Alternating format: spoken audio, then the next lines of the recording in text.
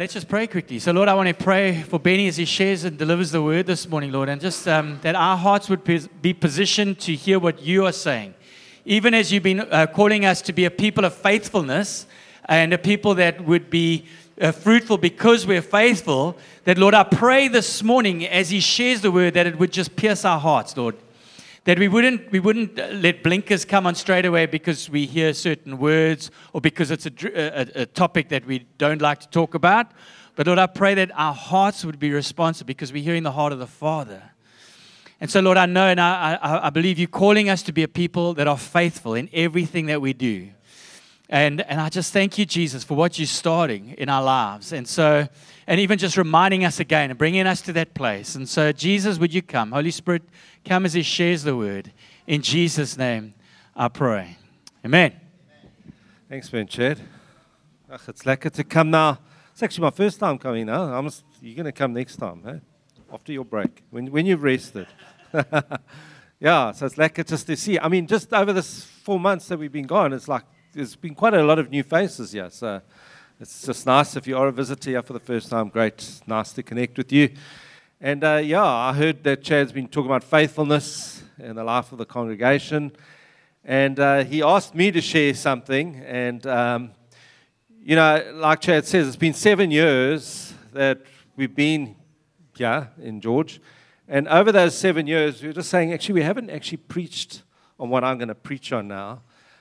We've never actually shared that. And so as I was thinking about it, it's funny that it's never really been the focal point. I mean, we've always spoken about the area of finances and offerings and tithes, but in the matters of the heart. So it's kind of been a by-subject. It hasn't been the focus.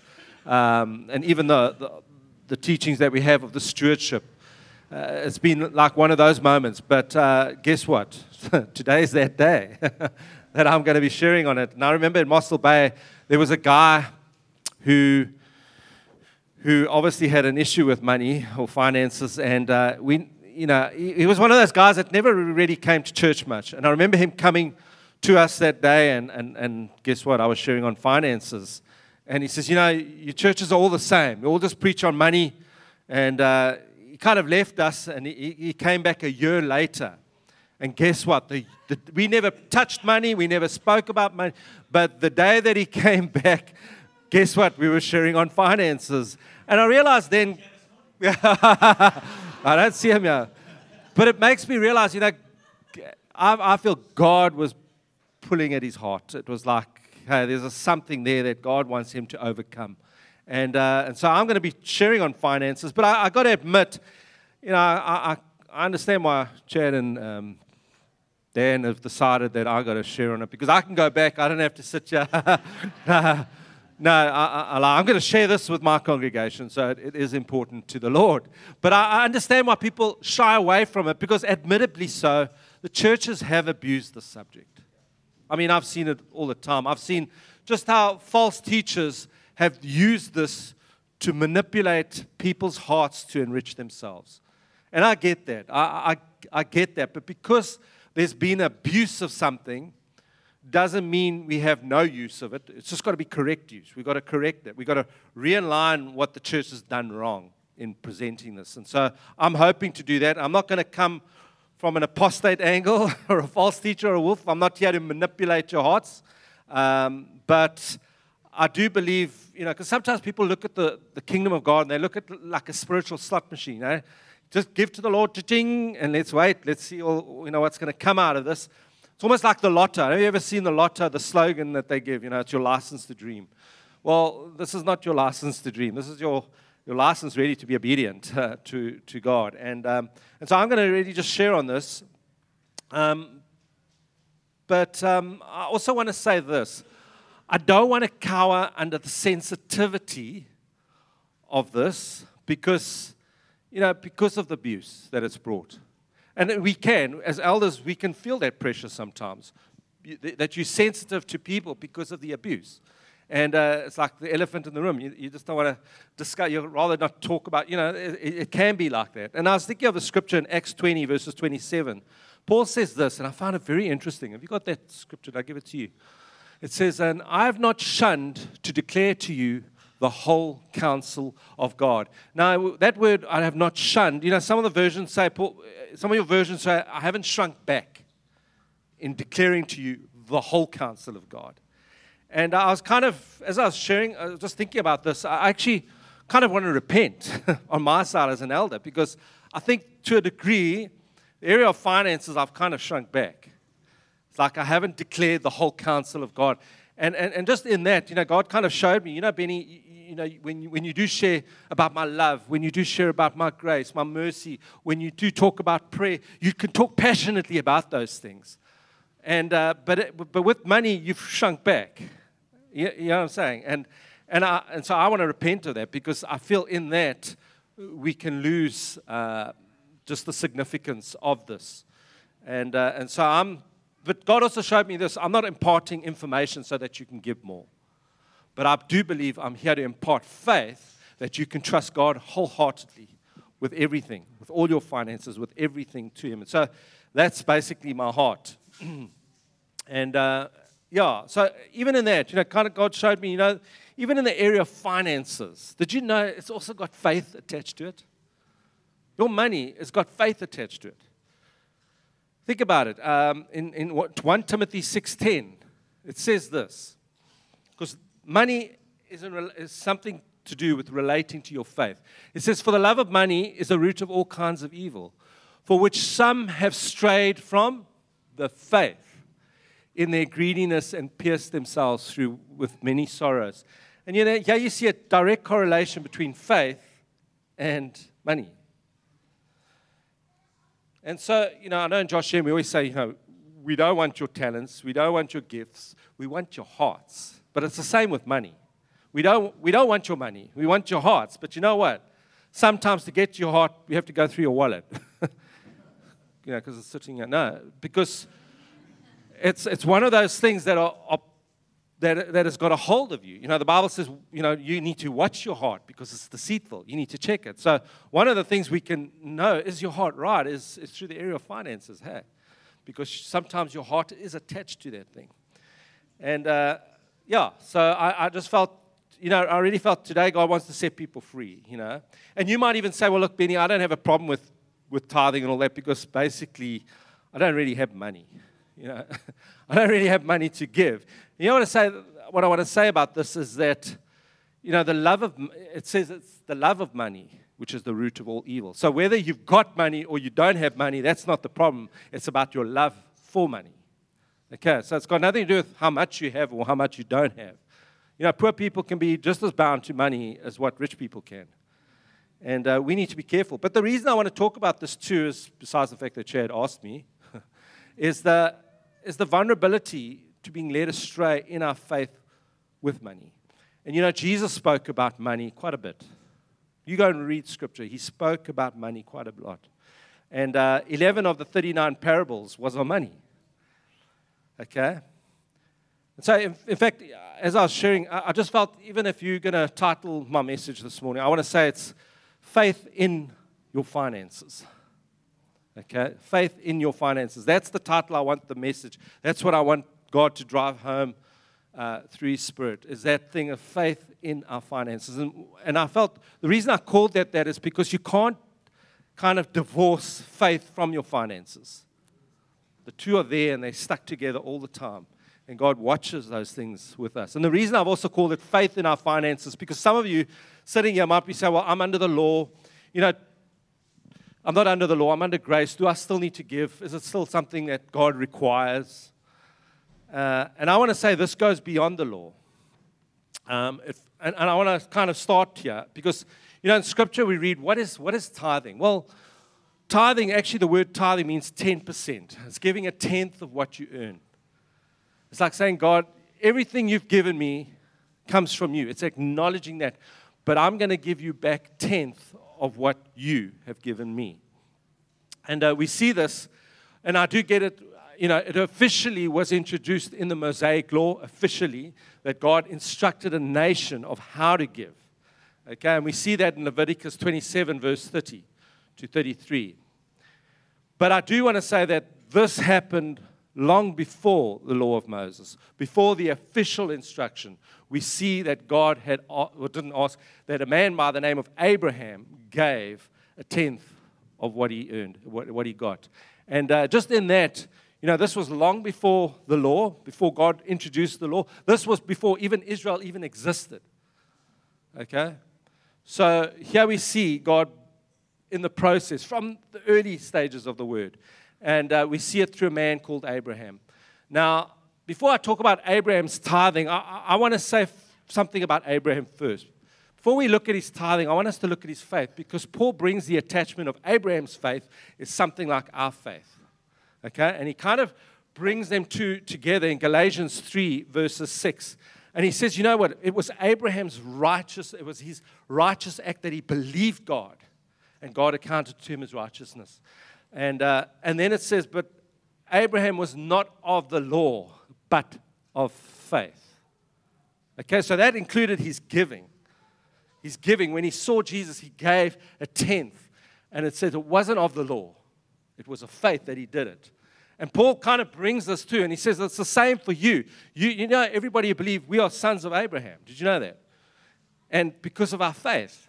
Not because of the legal things that we've got to do, but it's because of our faith. And then he says he counts it as righteousness. And Galatians 3, verses 11, it says, the just shall live by faith.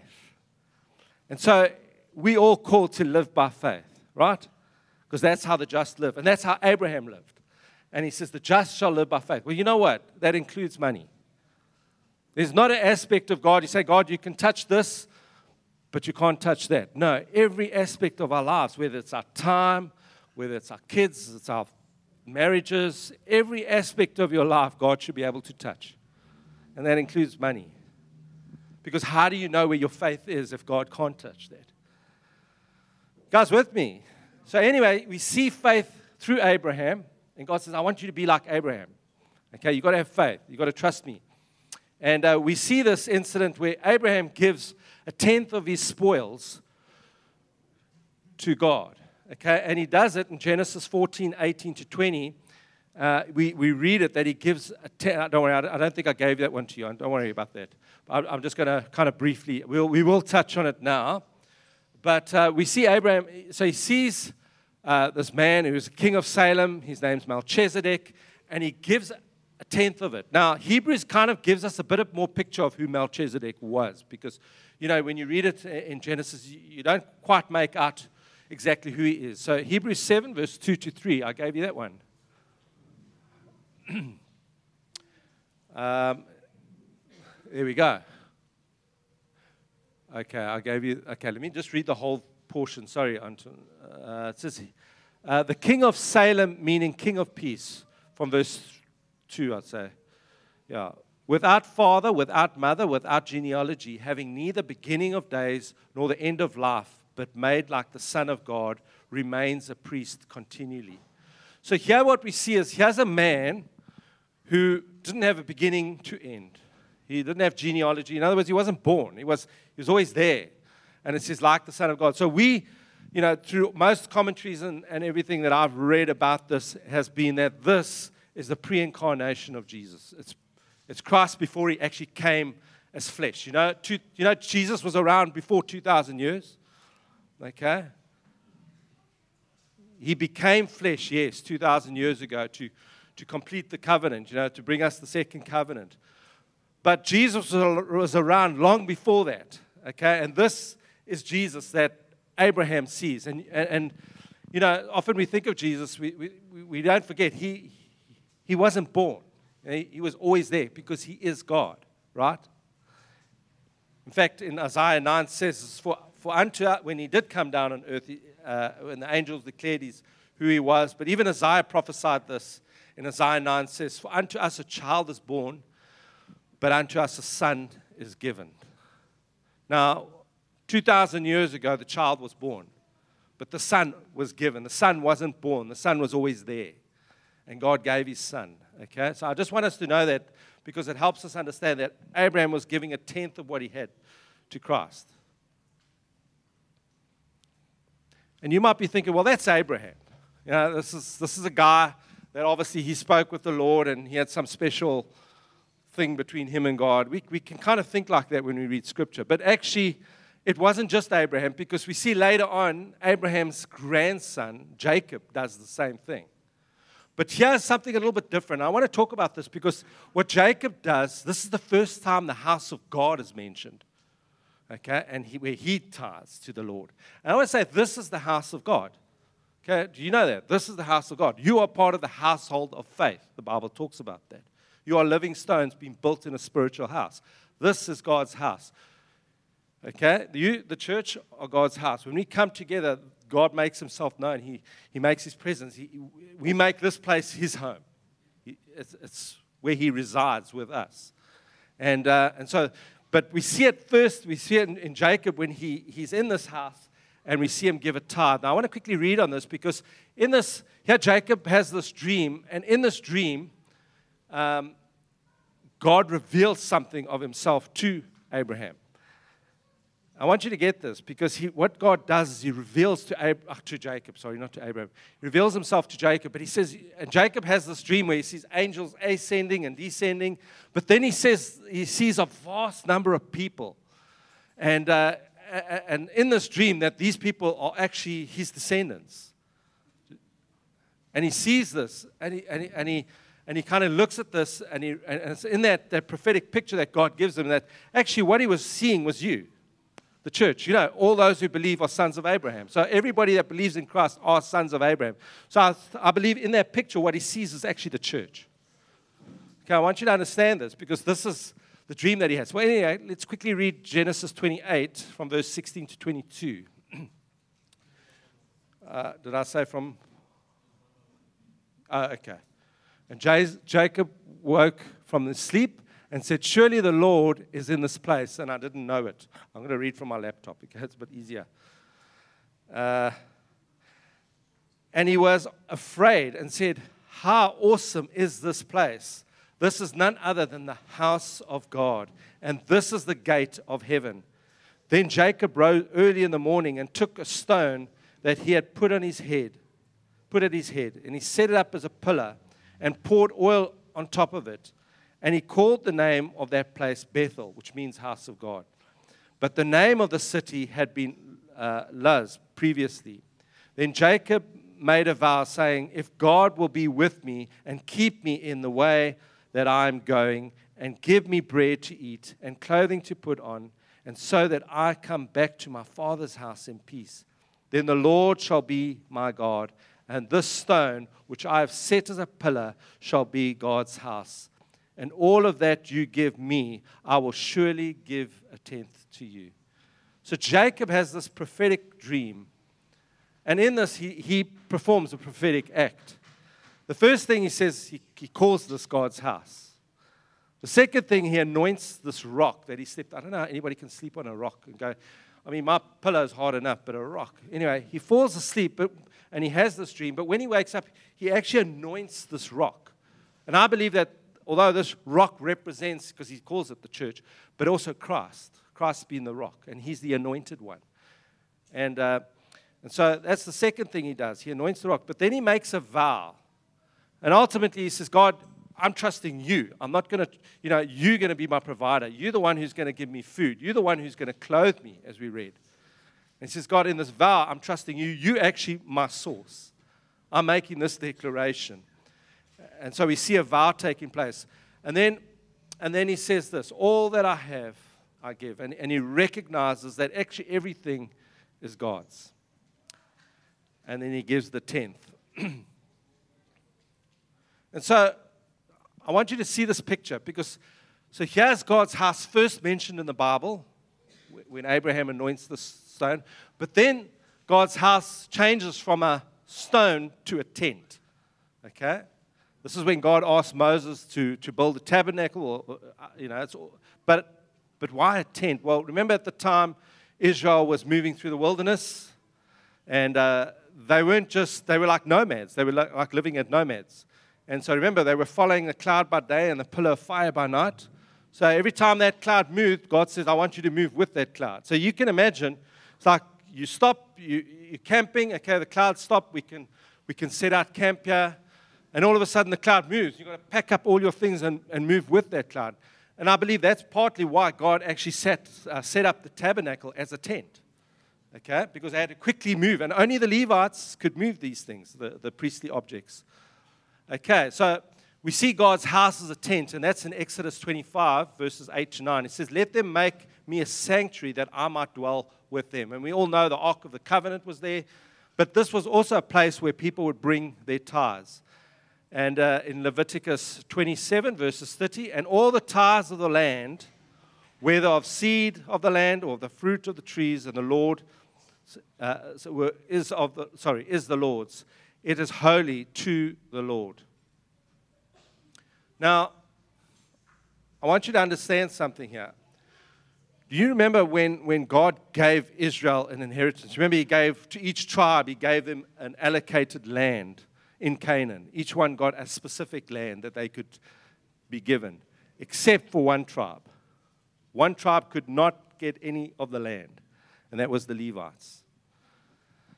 Okay, and that's in Joshua 8, verses 7. But the Levites have no part among you, for the priesthood of the Lord is their inheritance. So what God's saying is, look, I'm going to give everybody an inheritance, but you know what? The Levites, I'm going to be your inheritance. You're not going to get anything. You might think, oh, what does that mean?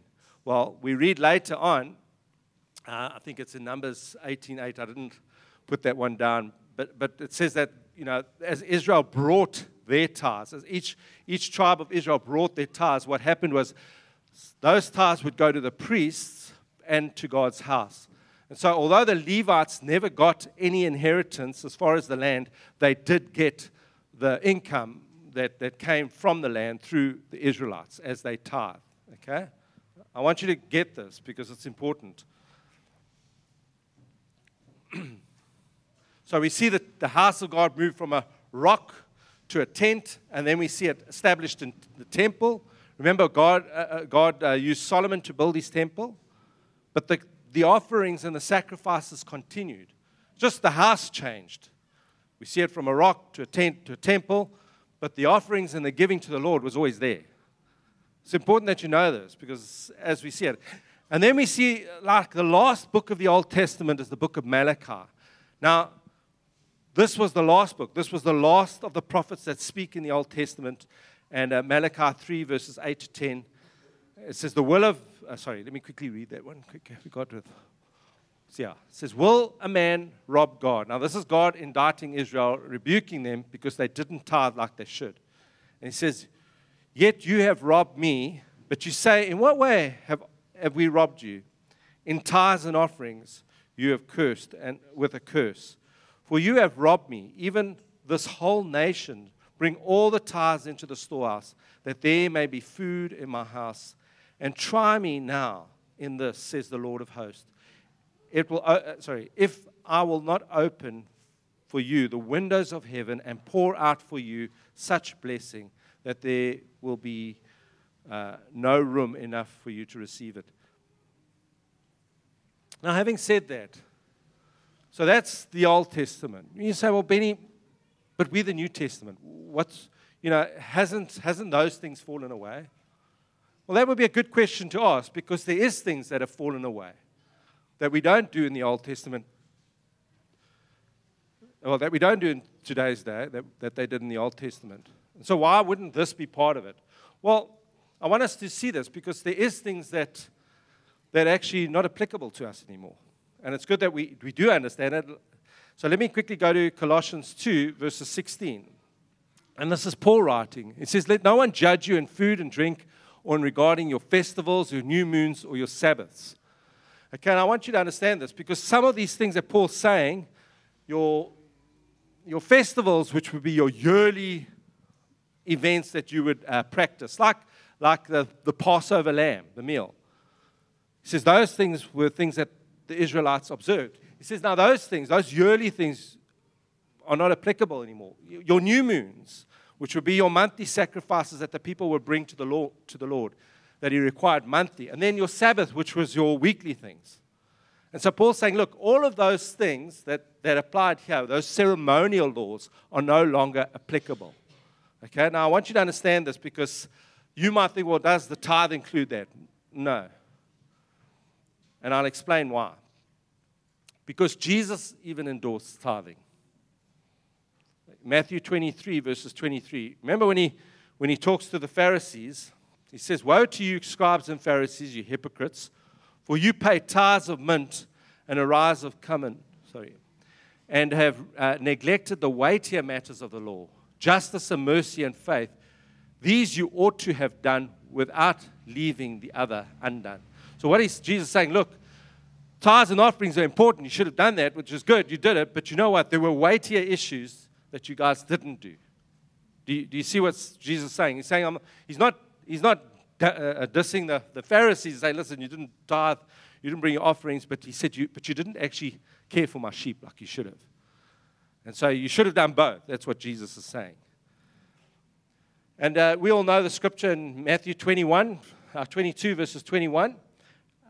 Just to give you a little bit of an understanding of this. Remember the Pharisees and that were trying to catch Jesus out, and they were trying to kind of get him caught where they can like nail him. And one of the questions they asked Jesus is, look, should we pay taxes? Oh, and by the way, we brought SARS with us, and they're going to hear your answer. And but there, I want to say, it's a little bit different to us. You're not going to get a fine or you're going to pay for something. There, if you said don't pay taxes, that's your head, because the Romans would make sure of that. Imagine if they applied that to our tax. I think we'd have a lot more taxes paid. Hey? But anyway, Jesus replies to them because they try and catch him out. So, should we give taxes? Should we give to Caesar? And Jesus says, give me a coin. And he takes it and he says, whose inscription is this? And they say, Caesar's. And he said to them, render then to Caesar what is Caesar, but give to God what is God's. So do you recognize Jesus is still admitting we got to give to God what is God's? You might still think, well, this was still applying to the Old Testament guys. But I want to say even Paul endorsed it. Okay? Remember what I shared earlier on about the priests? They were the guys that had to do the priestly duties. And so Israel's tithes would go to them. Well, Paul uses that analogy of the priests of Israel to that of elders. And he says this in 1 Corinthians 9, verses 13 to 14. Do you not know that those who minister the holy things eat of the things of the temple, and those who serve at the altar partake of the offering of the altar? Even so, the Lord has commanded that those who preach the gospel should live from the gospel. Do you see the gospel? That's what we do. We're preaching the gospel. This is after the law. This is after everything. And Paul's saying, look, the same way the Levites had the tithes that came through to Israel, that paid for the priests, that paid for them to do what they do, to give them an income so they could live. I'm asking that the same thing happens to the elders. That's what he's saying. Is it not their right to have it? And then he talks about it again in 1 Corinthians 9, verses 3 to 10. It says, my defense to those who examine me in this, do we have no right to eat and drink? Do we have no right to take along a believing wife and do also as the other apostles? The brothers of the Lord and Cephas, or it's only Barnabas and I who have no right to refrain from working? Whoever goes to war at their own expense, who plants a vineyard and does not eat of its fruit, or who tends to a flock and does not drink of the milk of the flock? Do I say these things as a mere man, or does the law say the same also? For it is written in the law of Moses, you shall not muzzle the ox while it treads the grain. It is the oxen that God is concerned about. Is it the oxen that God is concerned about? Or does he say that altogether for the sake of our sakes? No doubt that this is written, that he who plows should plow in hope, and he who threshes should partake of it in hope. Now, I want to say, even though Paul's saying, look, these guys should get what's due to them. Who goes to war? There's a cost. Who plants a vineyard and doesn't reap the rewards of that? And Paul's saying the same thing is for them, for the elders. Now, I want to say as elders, we don't, even though Paul here is using strong language, he says, don't I have a right? Now, as Christians, we all know we don't have any rights because Jesus has given up, when we become born again, we give up our rights. But yet Paul's using strong language, and he says, don't I have a right to get paid for what I've sown and what I've done? And I would say, I know I'm speaking on behalf of the elders, those that get paid. We would do this even if we didn't get paid. In fact, I'd say for 20 years, I did this without getting paid. Am I right, Chad? And so I'm not saying this because I want a better salary or anything, but there is a cost. I did this, and let me tell you, it was a cost. When you're working and you're full-time, you're in the church, you're involved in eldership, but also working away, it's tiring. It takes, I think it was the grace of God that actually kept me. Because if it wasn't for that grace, I know I wouldn't have done it. But there was a season that I had to tap into God's grace. But I want to say, this is not a continual thing. There was a moment where God said, okay, I'm going to send Chad. He's going to come and help support them. And then there was a grace that I didn't have anymore because God gave me the grace for that season. But I want to say this to you. It's so important. Let me tell you, elders, some people have a perception that elders' job is just a Sunday job. I tell you, if that's your thought, I promise you, you have no clue. This is a tiresome job. This is a job that demands from you. I'm talking about when you're dealing with people emotionally, it's draining. Not that we don't love you guys. It's a joy. It's a hope. We love it. And we'll do it. Like I said, even if we weren't paid for it, we would do it. And we have. But I want to say emotions and that do tire you out. Because you're loving on people. You're praying for them. You're asking God, help me, help them. And there's moments of pastoring that it just takes from you because you love them and you want to see them like your own children. You want to see them come through. And people are dealing with different issues all the time, their struggles in life, and you've got to help pastor them through that. And so it is demanding. And like I say, we would do it in a heartbeat even if we weren't paid for it. But Paul's saying, but you don't, this is something that God has instructed us to do as a church. In 1 Timothy 5:17-18, it says, let the elders who rule over well be counted worthy of double honor, especially those who labor in the word and doctrine. For the scripture says, who shall muzzle the ox while it treads the grain, and labors worthy of its wages. Yeah, Paul's saying, look, especially those guys who labor in the word. Let me tell you, so even labor, you might get, let's say, depending who's preaching, 30 minutes, 40 minutes. Okay, I'm trying to do it less. But those hours, this little 40-minute session takes hours and hours of preparation because we want to give you God's word and we want to give it to you accurately. Do you get that? But it takes labor. We don't want to give you anything that's not of God. And so you've got to labor with the word. We've got to make sure, is this exactly what God is saying? And it's like hearing the Spirit in those moments and there are quiet times. That takes, that takes time. It takes effort. But we do it because we love the church. It's like Jesus said to Peter, do you love me? Do you love me? Do you love me? Then feed my sheep. So we do it out of the love of God. That's why we do it. And so having said that, we will not force tithes and offerings on you. I know Andrew has said it. I've seen his commentaries and things. We won't force it as a law because it's not a law. Remember what I said. It's not the law. But I do want to say this. If you do it, there's so much more that you can live in that God has for you in doing that, in taking that step of obedience towards Him. And you see, for me, tithing is important. And I'm going to say this in closing. Tithing is important because it always brings checks and balances of my heart. It does. And the reason that God requires this, like for us, is we do it on a weekly occasion where we hand out the boxes. But for me, it's actually a monthly thing. But every month, God checks the balances of my heart. Where's your heart today, Bennie? Because you know what? Some days I'm doing good financially, and some days I'm in a hard time. But God can test you with your riches as much as He can test you when you're struggling. They're both important to God. They're both different tests. I want to state that. Paul, and that's why Paul even says, I've learned, let me get there. I've learned to be abound with lots and little. I've learned to be content. But you see, God needs to check us. He needs to check us. Who's your source? Every month. It's kind of God brings that to you. Who's your source? Is it your business? Is it your employers, the people that you work for? Is it your investments? Is it your RA? Is it your bank account? Who's your source? And so this morning, I want to ask that question. Who's your source? Who's your source? Are you like Abraham, said, God, I've acknowledged that actually everything is yours. And so we need to have Abraham's faith. Pre-law. Do you have that faith? Is that faith accounted to you as righteousness, the act of obedience? Think of it.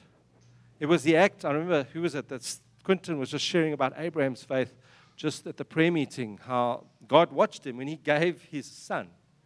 God says, I want you to take your son, your only son, Abraham, and come sacrifice. Now, God hasn't asked us to do that, but I'm sure as he was watching Abraham do this, well, Abraham, you were prepared to do this. You prepared to give of your son. I'm going to do the same. Because you were obedient, Abraham, I'm going to have this covenant with you. And I'm going to make a covenant. The same way you gave your son, Abraham, I'm going to give my son. Think of that act of obedience. Had Abraham not done it, I don't know. Would God have done the same? I don't know. God was watching a man's obedience. How does God test your obedience? How does he test your faith? Let me tell you, tithing is so important to me because it does do that. It does it every month, all the time. Having said that, I'm going to close just in that. But in our clothing, clothe ourselves with righteousness. But in the closing, I don't want to presume everybody here has met Jesus. And I couldn't even ask you to give to the Lord if you don't know him. Because like I said, he wants your heart first. And, but you know what? We need to make him Lord of our hearts. We need to make him Lord of our lives. Because he's going to demand everything. And it's not only your money. It's going to be your time. It's going to be your effort. It's going to be everything. But that's because he's God. And so I want to ask us, maybe just close your eyes for a moment. Let's just hear on the Lord. I just want to wait on him. But even as I've been sharing, I want to say this. God loves the world. He says he loves the world so much that he gave his only begotten son, as I shared that. And part of that is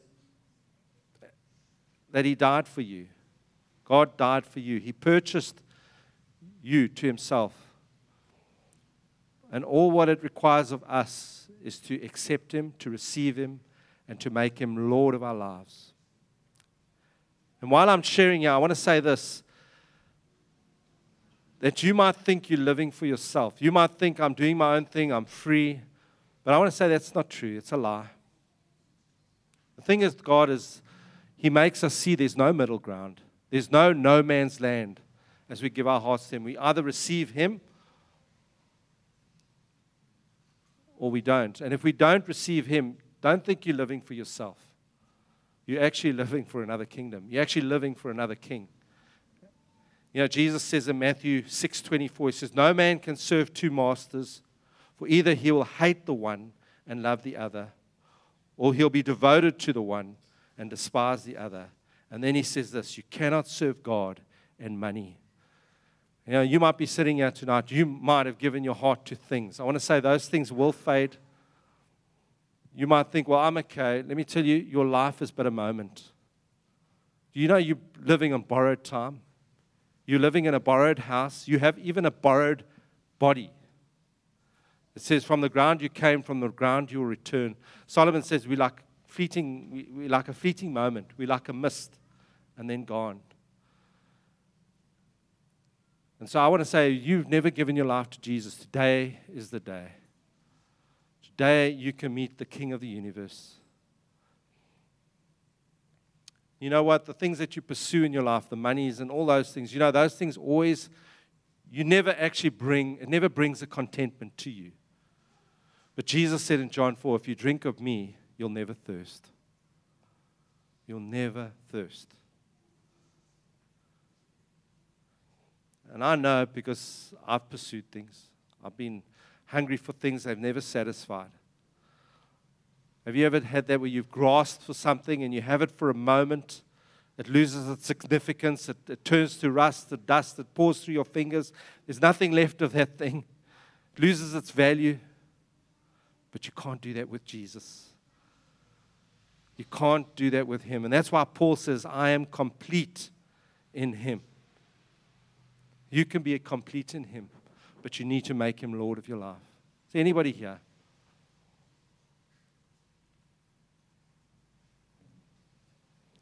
Mark 8:36, Jesus said, what is it if a man profits the whole world and loses his soul?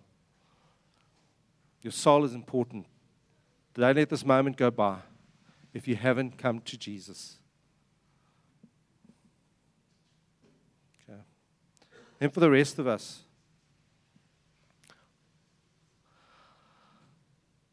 I feel some of us might just be struggling at this moment. And I've got to admit, the economy is getting worse. Things are getting bad financially, but God. In Philippians 4:11, Paul says, I am content with much, and I'm content with little. You know what the difference was? Paul knew where his hope was. Paul knew where his joy was. It was in Christ. And I want to say, church, if you're one of those ups and downs people at the moment because of things around you, because of finances, I want to say God's challenging you. The question is, are you content with him? Is your hope behind the veil? The Bible talks about behind the veil. It says no one can touch, no one can influence because it's in him. I just want to read this last scripture. It's in Habakkuk 3 verses 17. Though the fig tree may not blossom, nor the fruit be in the vines, though the labor of the olive may fail, and the fields yield no food, though the flock may be cut off from the fold, and there be no herd in the stalls. Now listen to this. Yet. And that's true worship that says yet. Not if, but yet. Meaning in spite of, I will rejoice in the Lord. I will joy in the God of my salvation. The Lord God is my strength, and he will make my feet like deer's feet, and he will make me walk on the high hills. And I really believe that scripture. Today is the day that you can walk on the high hills, and it's not based, like Habakkuk says, it's not based on what you have or what you don't have. It's not based on the economy. It's not based on your finances. It's not based on anything around you. It's based on him. So I want to ask you, even in this act of worship, Dan says maybe, that thing of God wanting to take us into a place of worship. And I'm feeling that's the thing. Yet. I almost want to make a declaration that we come to the Lord saying, yet, I will praise him. Amen. So I don't know where you want to take it from here, Dan. Thanks, Benny. That was a good word, a challenging word. It was a good word. And if I can get the worship team up, I would like us just to respond to that word of being called just to give everything for him because he's worthy. And so this is a challenge for us. It's a challenge for me. I'd actually like us I've asked just for one or two just quick songs. We'll finish shortly. But I just want us to finish this time together just by worshiping God and declaring who he is. Because if we see, like Jacob did, the glory of God and who he is, that brings us to a point where we'll have faith to give. And faith to give back to God what is his. So if you're feeling stirred and you're like, yes, I will do this, will you just come and stand with me in the front? And I want to worship together. So if this has stirred you and you're saying, yes, I will run, come. And realistically, if you're part of this body, that should be all of us. Really. So come, let's just come to the front and let's just worship God just as we finish. Give him the glory.